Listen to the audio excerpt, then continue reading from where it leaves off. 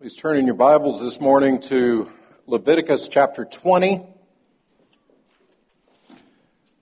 We'll be looking at verses 10 through 27.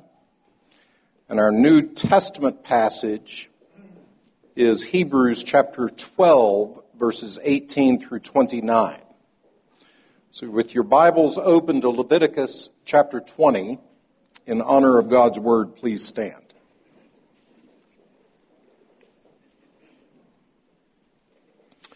Leviticus chapter 20, beginning in verse 10, hear God's word. If a man commits adultery with the wife of his neighbor, both the adulterer and the adulteress shall surely be put to death. If a man lies with his father's wife, he has uncovered his father's nakedness. Both of them shall surely be put to death. Their blood is upon them. If a man lies with his daughter-in-law, both of them shall surely be put to death. They have committed perversion. Their blood is upon them. If a man lies with a male as with a woman, both of them have committed an abomination. They shall surely be put to death. Their blood is upon them. If a man takes a woman and her mother also, it is depravity. He and they shall be burned with fire, that there may be no depravity among you. If a man lies with an animal, he shall surely be put to death, and you shall kill the animal. If a woman approaches any animal and lies with it, you shall kill the woman and the animal. They shall surely be put to death. Their blood is upon them. If a man takes his sister, a daughter of his father or a daughter of his mother, and sees her nakedness, and she sees his nakedness, it is a disgrace, and they shall be cut off in the sight of the children of their people. He has uncovered his sister's nakedness, and he shall bear his iniquity. If a man lies with a woman during her menstrual period and uncovers her nakedness, he has made naked her fountain, and she has uncovered the fountain of her blood. Both of them shall be cut off from among their people. You shall not uncover the nakedness of your mother's sister or of your father's sister, for that is to make naked one's relative. They shall bear their iniquity. If a man lies with his uncle's wife, he has uncovered his uncle's nakedness. They shall bear their sin. They shall die childless. If a man takes his brother's wife, it is impurity. He has uncovered his brother's nakedness. They shall be childless. You shall therefore keep all my statutes and all my rules and do them, that the land where I am bringing you to live may not vomit you out. And you shall not walk in the customs of the nation that I am driving out before you, for they did all these things, and therefore I detested them. But I have said to you, you shall inherit their land, and I will give it to you to possess, a land flowing with milk and honey. I am the Lord your God, who have separated you from the peoples. You shall therefore separate the clean beast from the unclean, and the unclean bird from the clean. You shall not make yourself detestable by beast or by bird or anything with which the ground crawls, which I have set apart for you to hold unclean. You shall be holy to me, for I, the Lord, am holy, and have separated you from the peoples, that you should be mine. A man or a woman who is a medium or a wizard shall surely be put to death. They shall be stoned with stones. Their blood shall be upon them. Thus far in the reading of God's word. Turning to Hebrews chapter 12, beginning in verse 18 and continuing in the reading of God's word. For you have not come to what may be touched, a blazing fire and darkness and gloom and a tempest and the sound of a trumpet and a voice whose words make the hearers beg that no further messages be spoken to them. For they could not endure the order that was given. If even a beast touches the mountain, it shall be stoned. Indeed, so terrifying was the sight that Moses said, I tremble with fear. But you have come to Mount Zion, and to the city of the living God, the heavenly Jerusalem, and to innumerable angels in festal gathering, and to the assembly of the firstborn who are enrolled in heaven, and to God, the judge of all, and to the spirits of the righteous made perfect, and to Jesus, the mediator of a new covenant, and to the sprinkled blood that speaks a better word than the blood of Abel. See that you do not refuse him who is speaking. For if they did not escape when they refused him who warned them on earth, much less will we escape if we reject him who warns from heaven. At that time his voice shook the earth, but now he has promised, yet once more I will shake not only the earth but also the heavens. This phrase, yet once more, indicates the removal of things that are shaken, that is, things that have been made, in order that the things that cannot be shaken may remain. Therefore, let us be grateful for receiving a kingdom that cannot be shaken. And thus, let us offer to God acceptable worship with reverence and awe, for our God is a consuming fire. Thus far in the reading of God's Word, let us pray. Father, as we have read, we pray that you would open our hearts, open our ears, dig out for us ears, that we may hear your Holy Spirit. In Christ's name, amen. Please be seated.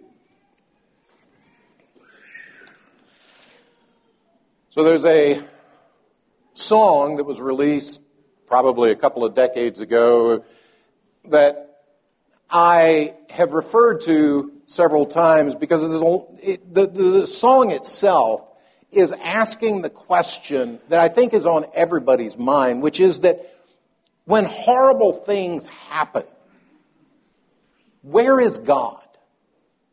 Where is God in these injustices? And there's a lyric in this little song that says, I want to know, where is God? Is he up in heaven bumping his iPod? And that's sort of this deus absconditus idea. The idea that God is utterly uncaring. That God does not enter into our life, the circumstances of the world around us. And surely it's a legitimate question. It's a legitimate struggle. Psalm 80 is a psalm that ends with no hope, that simply ends with I'm abandoned. And it's the cry of men and women and boys and girls. Where is God? Where is he in this situation? Where is he in this illness? Where is he in this political upheaval? Where is he? Drug addicts all around us. Broken homes. Vile entertainments. Where is God? In our passage this morning, we will see both the horror of sin and also the holiness of God's people. It's a clear contrast that's painted for us here in our text. The horror of sin and the holiness that God's people are called to. But we'll see also, thirdly, the means by which that holiness is cultivated. The horror of sin. You read the verses, you heard them. Disgusting betrayals at the deepest and most intimate level. Family members. Horrible, cruel betrayals of one another. The perversions that are practiced. As you read through that list,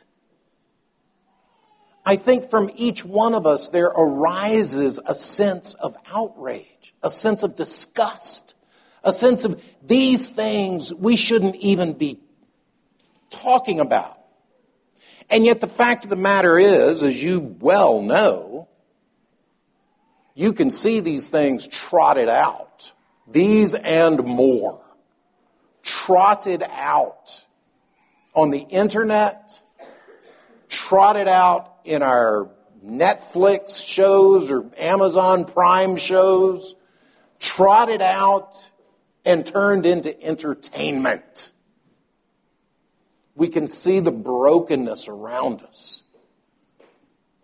The brokenness of men and women living here in one of the wealthiest areas on the planet. Men and women outside in tents. Most often because of a horrible drug addiction, sometimes also combined with serious psychiatric problems, and no support, no family, no community, no thing to fall back on and rely on. It's a horrible reality. And it's a reality that sometimes we get a little immune to. Sometimes we get a little more used to than we should. Where's God? Is he up in heaven bumping his iPod?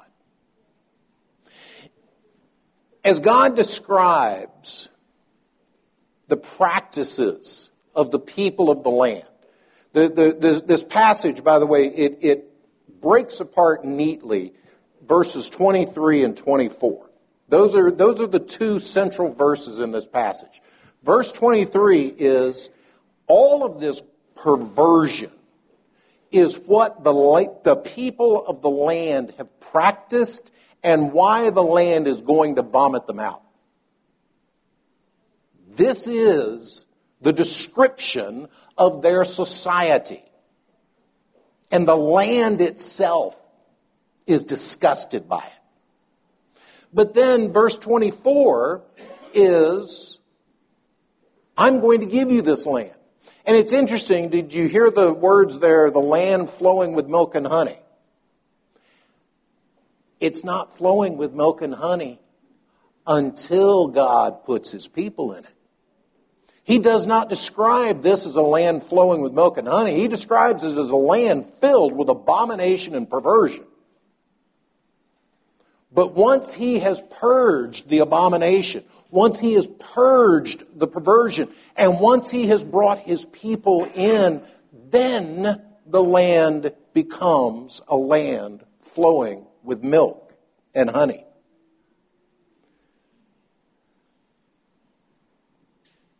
But God is not disconnected from this iniquity. God is not disconnected. Because if you remember when we read through those verses, a lot of words came up there that describe God's attitude towards it. People are to be put to death. They are to be stoned. These things are abominations. These things are perversions. And these people that God spares their lives are going to live the rest of their lives childless. God will cut off their line. Does that sound to you like a Deus absconditus? Does that sound to you like a God who does not care? Does that sound to you like a God who looks at perversion and wickedness and sin and says, nothing I can do about it, or hope it all works out for you? God looks at the sinfulness, the horribleness of this abomination and calls it what it is. And he promises that he will cast out this darkness. He will purge this wickedness. He looks at sin and is enraged. You can certainly see that from the words in this, from God's response. This is not, again, a distant, unemotional response. God is enraged at the ways in which we are truly, truly horrible. Horrible to one another.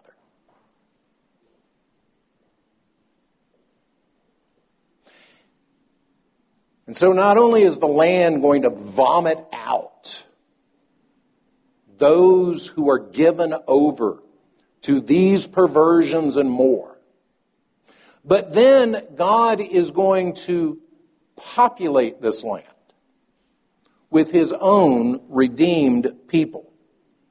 And he populates them with a holy people. In verse 24, we read, I have said to you, you shall inherit their land, and I will give it to you to possess. a land flowing with milk and honey. I am the Lord your God, who have separated you from the peoples. Notice, just pause and camp on that verse for a little bit. Who is it who initiates? God does. God is the one who is not only going to judge, God is the one who has drawn his people out of Egypt. God is the one who is going to put his people in this land. God is doing his work.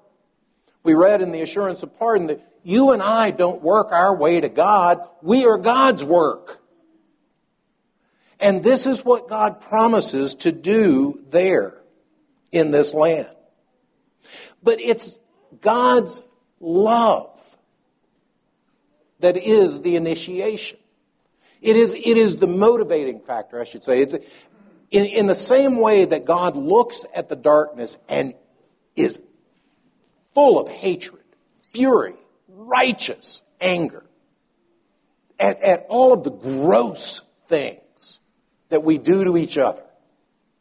In the same way, he is as intensely loving towards his people. So loving that he gave his only son, that anyone who believes in him should not perish, but should have everlasting life. So loving that he draws slaves out of Egypt, brings them to his holy mountain, declares them to be reconciled, and then says, I'm going to give you this beautiful land. It's the love of God that is front and center throughout this whole narrative. And that's what God commands of his people. What's the greatest law? What are the greatest commandments? You shall love the Lord your God with all your heart, soul, and strength, and you shall love your neighbor as yourself. On these two hang all the laws and the prophets. Love. The love of God, initiated by God, set upon a people, and that people called to reflect his love in the way in which they treat one another. It's a sharp contrast. You see a sharp contrast between the gross, the horrible, and the perversion, and what God calls his people to be. To have the idea that you shall love your neighbor as yourself written into the very constitution of a nation. What a light. What a beacon. What a beautiful thing that draws to himself. What he calls for from his people is not follow a list of rules. And we'll see in a minute, he speaks about keeping his statutes.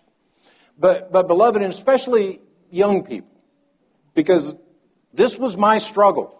I grew up in a Christian home. I grew up in a godly home. And in my head, Christianity was basically, we don't smoke, we don't chew, and we don't go with those who do.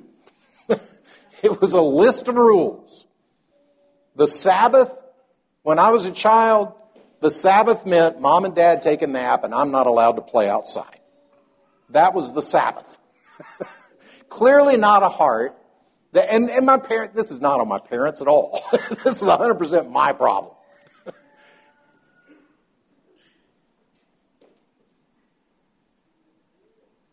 It's love. It's love that is at the heart.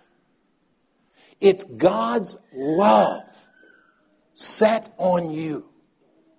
And you, in response, reflecting that love back to him. And reflecting that love to one another. That is the way in which You and I are separated from the nations. That's the way in which you and I are separated from the culture around us. As you see men and women striving for justice in our social arena, in our political sphere, in our public life, as you see men and women striving for justice, would you say that love is a common denominator? If you would say so, I'd love to know who you are watching or listening to. Because what I hear in politics, what I hear in commentaries on events of the day, what I hear chanted, has got very little to do with loving one another. It's got a lot to do with declaring this person evil and should be annihilated and this person righteous on whatever basis. Beloved, how much time is taken up in your regular day, in your entertainments, in your calling? How much of your time is taken up seeking to live in the face of God's love and seeking to share and reflect that divine love in our homes, in our neighborhoods and workplaces? And if you see this sharp contrast between verse 23 and verse 24, if you see this dramatic contrast, you see that it's nothing less than darkness versus light. It's nothing less than these are the works of darkness. And here is the work of the people of God, loving Him and loving one another. Now quickly, let's look at the third point. Because here in this passage is the means by which this grace is built up in us. Because so far, what I have said to you, I think you could probably hear in any generic meeting of nice people.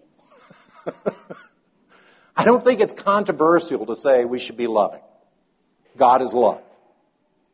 You know, yard signs that are out there. Love is love. We all know about love. Love, love, love, love. And we should love, love, love. But how do we love? What is love? And He gives us the answer here in verses 25 through 27. You shall therefore separate the clean beast from the unclean bird from the clean. You shall not make yourselves detestable by beast or by bird or anything upon which the ground crawls, which I have set apart for you to hold unclean. You shall be holy to me. For I am the Lord, for I the Lord am holy, and have separated you from the peoples that you should be mine. A man or a woman who is a medium or a wizard shall surely be put to death. They shall be stoned with stones. Their blood shall be upon them. So we see here in these verses two ways in which that love of God is nourished. The second is that final verse. If you are going to be among the people of God, if you're going to be in God's presence, and you're going to say, yeah, I love God, but also I've got this other thing on the side. I'm not 100% devoted to God. I had a pastor years and years ago. He was Korean. And one of the memorable things he used to say to me was 99% obedience is 100% disobedience. 99% obedience is 100% disobedience. 99% of your life is given to God. God says that's not enough. There must be holiness. There must be a complete focus on me and me alone. Otherwise, that love becomes mingled with this nasty, with this gross that we've seen. There's a focus exclusively on God. But the other, not only the devotion to God alone, but keeping His statutes. You see it in verse 22. You shall therefore keep all my statutes and all my rules and do them. Now, here's where I got off track as a young person. Here's where I got messed up. Because I thought when God said, keep all my rules and all my statutes, it just meant I got to do all the stuff. And after a while, I got tired of doing all the stuff because the other stuff sounded fun. But I just have to do all the stuff. Keep all my rules and all my statutes. Andrew Bonar gives a beautiful illustration. He says, the statutes, the rules, the organization, the structure of God's will for His people is the case in which the jewel of God's love and the people's love for one another is encased. It's like a jewelry box. Now, husbands, hand your wife an empty jewelry box and see her reaction. I promise you, when you first hand her that jewelry box, her eyes will light up. Oh, honey. And then she opens the jewelry box and discovers there's nothing in it. Her eyes will go a different direction. And the oh, honey will come out with a different tone. But isn't that what the Pharisees are? Isn't that what formalism is? Where we look at the form, we look at the structure, and we say, oh, that must be the jewel. That must be what it means to be a Christian. That must be what it means to be a child of God. Someone who obeys their parents. Someone who isn't harsh towards their children. Someone who doesn't tell a lie. All the things that you and I know. Someone who doesn't do all this garbage in the first section of our passage. That's what it means. No. That's the system. That's the case in which this jewel of love, God's love set upon you, your love of God, reflecting back to Him and living out in your lives with one another. Now, just very briefly, I realize I'm long on time, but and this is borrowing from Andrew Bonar. But the reason, I've said this to some other people in a more one-on-one context, but, here I am, 58 years old. God has a calling on my life to preach the gospel. Didn't grow up in the Orthodox Presbyterian Church. Could have gone any direction. I live in a free country. I could have gone Roman Catholic. I could have gone Episcopal. I could have gone Anglican. Any independent, Baptist, a number of ways I could have gone. I went this direction for two reasons. One is, I think it's the biblical form of government that we see, Presbyterianism, the rule of elders. But the reason that I think it's the biblical form of government is because what Presbyterianism is nothing less than intentionally placing yourself in accountability relationships. I am not the Pope of Sterling Presbyterian Church. I am accountable. I'm accountable to my elders.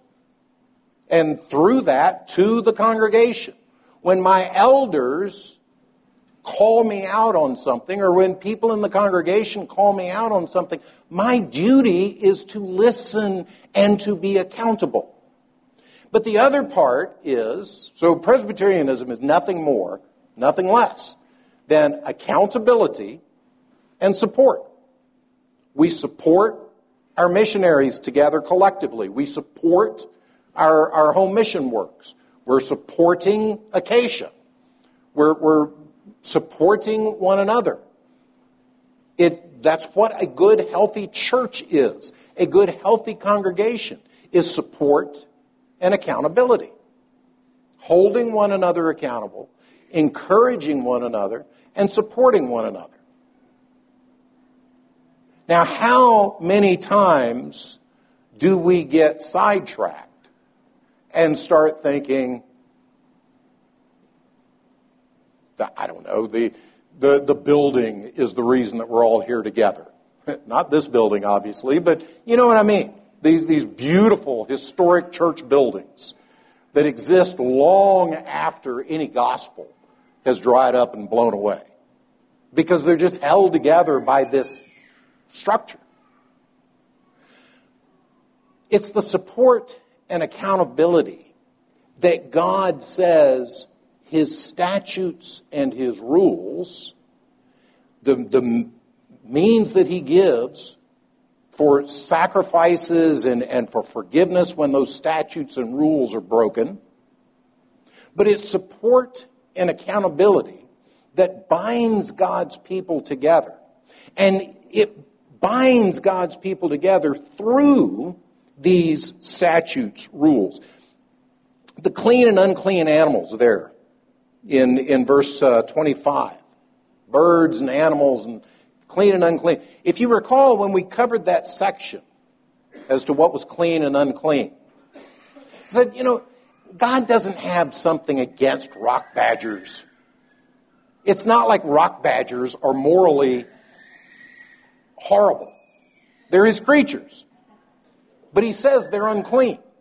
God doesn't have anything against crickets. They're His creatures. God doesn't have anything against these unclean animals. God is giving to His people an opportunity for every moment of their day to be thinking, holy to the Lord, not holy to the Lord. Holy to the Lord in my field, not holy to the Lord in my field. Holy to the Lord in my home, not holy to the Lord in my home. Holy to the Lord wherever I go, wherever I walk. Not holy to the Lord wherever I go, wherever I walk. And beloved, that, for the spiritually alive, that is a beautiful gift. Because every single decision, every single moment is an opportunity to look into your being and say, what's my goal? What's my motivation? Is it my own pleasure?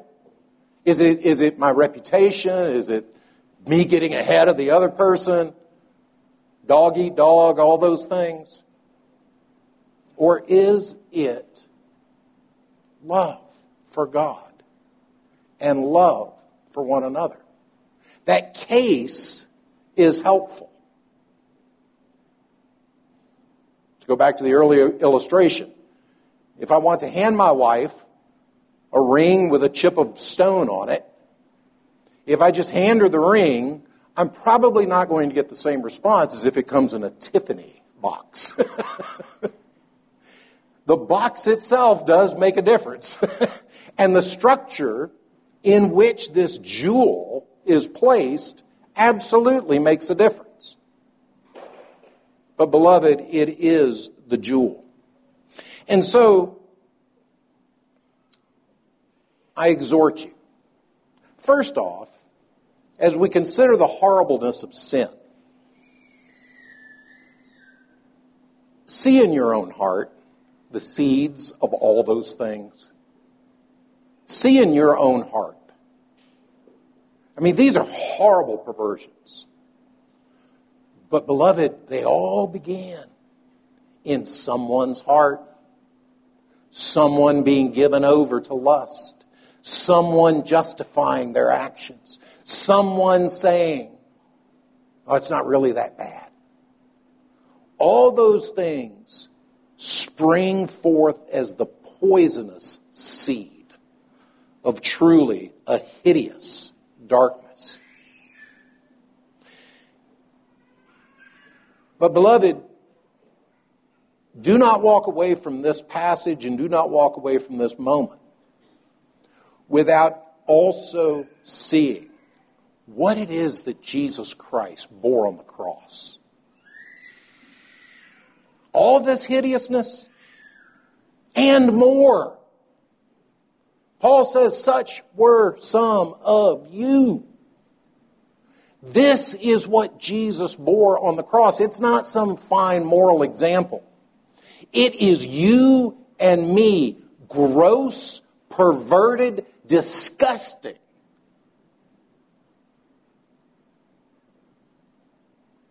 He bore that. He bore your sin.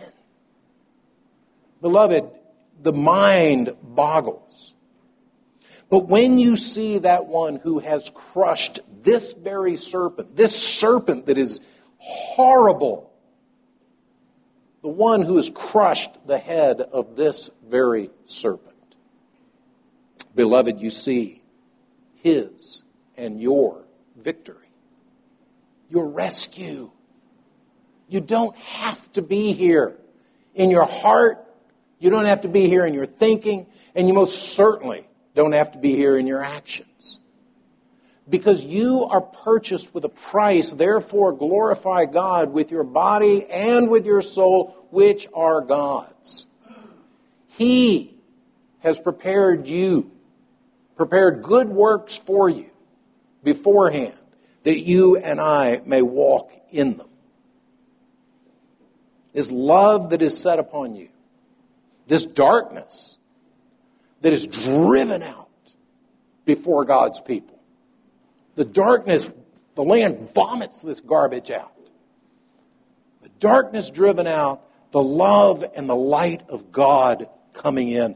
This thankful people, rescued people, delivered people, given a land flowing with milk and honey. Using every resource in that land to remind themselves of God and His holiness and being separated only to Him, of loving one another, of caring for the stranger, of caring for all in their midst. This beautiful, beautiful image is nourished by the means of grace. These statutes and rules. Word, prayer, sacraments. Baptism, the Lord's Supper. Simple. It's very simple. But beloved, if you ever think simply showing up to church, praying a prayer, and taking the Lord's Supper is what God calls a Christian, you're missing the jewel. You're looking at the case. The jewel, beloved, is that God has redeemed you. He's redeemed you from this garbage. He set His love upon you. And He calls you to live holy before Him. And if you and I can ever really understand, and we will really understand a little bit this Sunday and next Sunday and the one after, until finally one day we see Him even as we are known by Him. Well, beloved, if you and I get a better taste, just a little better taste, look at the contrast between that horrible darkness and that glorious calling. And know that it's here. It's here that we see this so vividly portrayed. The tearing apart of his body. Ripped.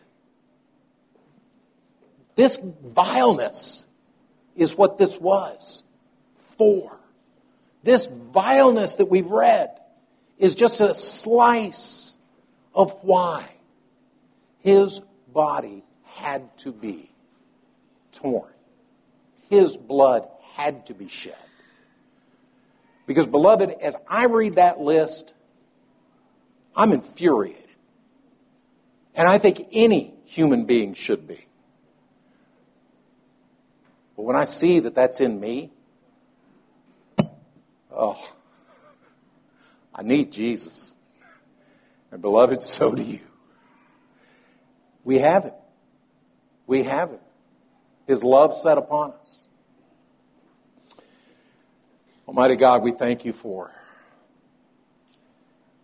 the clarity with which you see evil, the horribleness that humanity is capable of, the disgust that you look upon our sin with. We wonder that you should reach out to us, that you should place all of this garbage on your beloved Son, in whom you are well pleased. But Lord, the wonder that you should redeem us, nourish us, strengthen us, and Father, help us to walk in love for you and love for one another. In Christ's name, amen.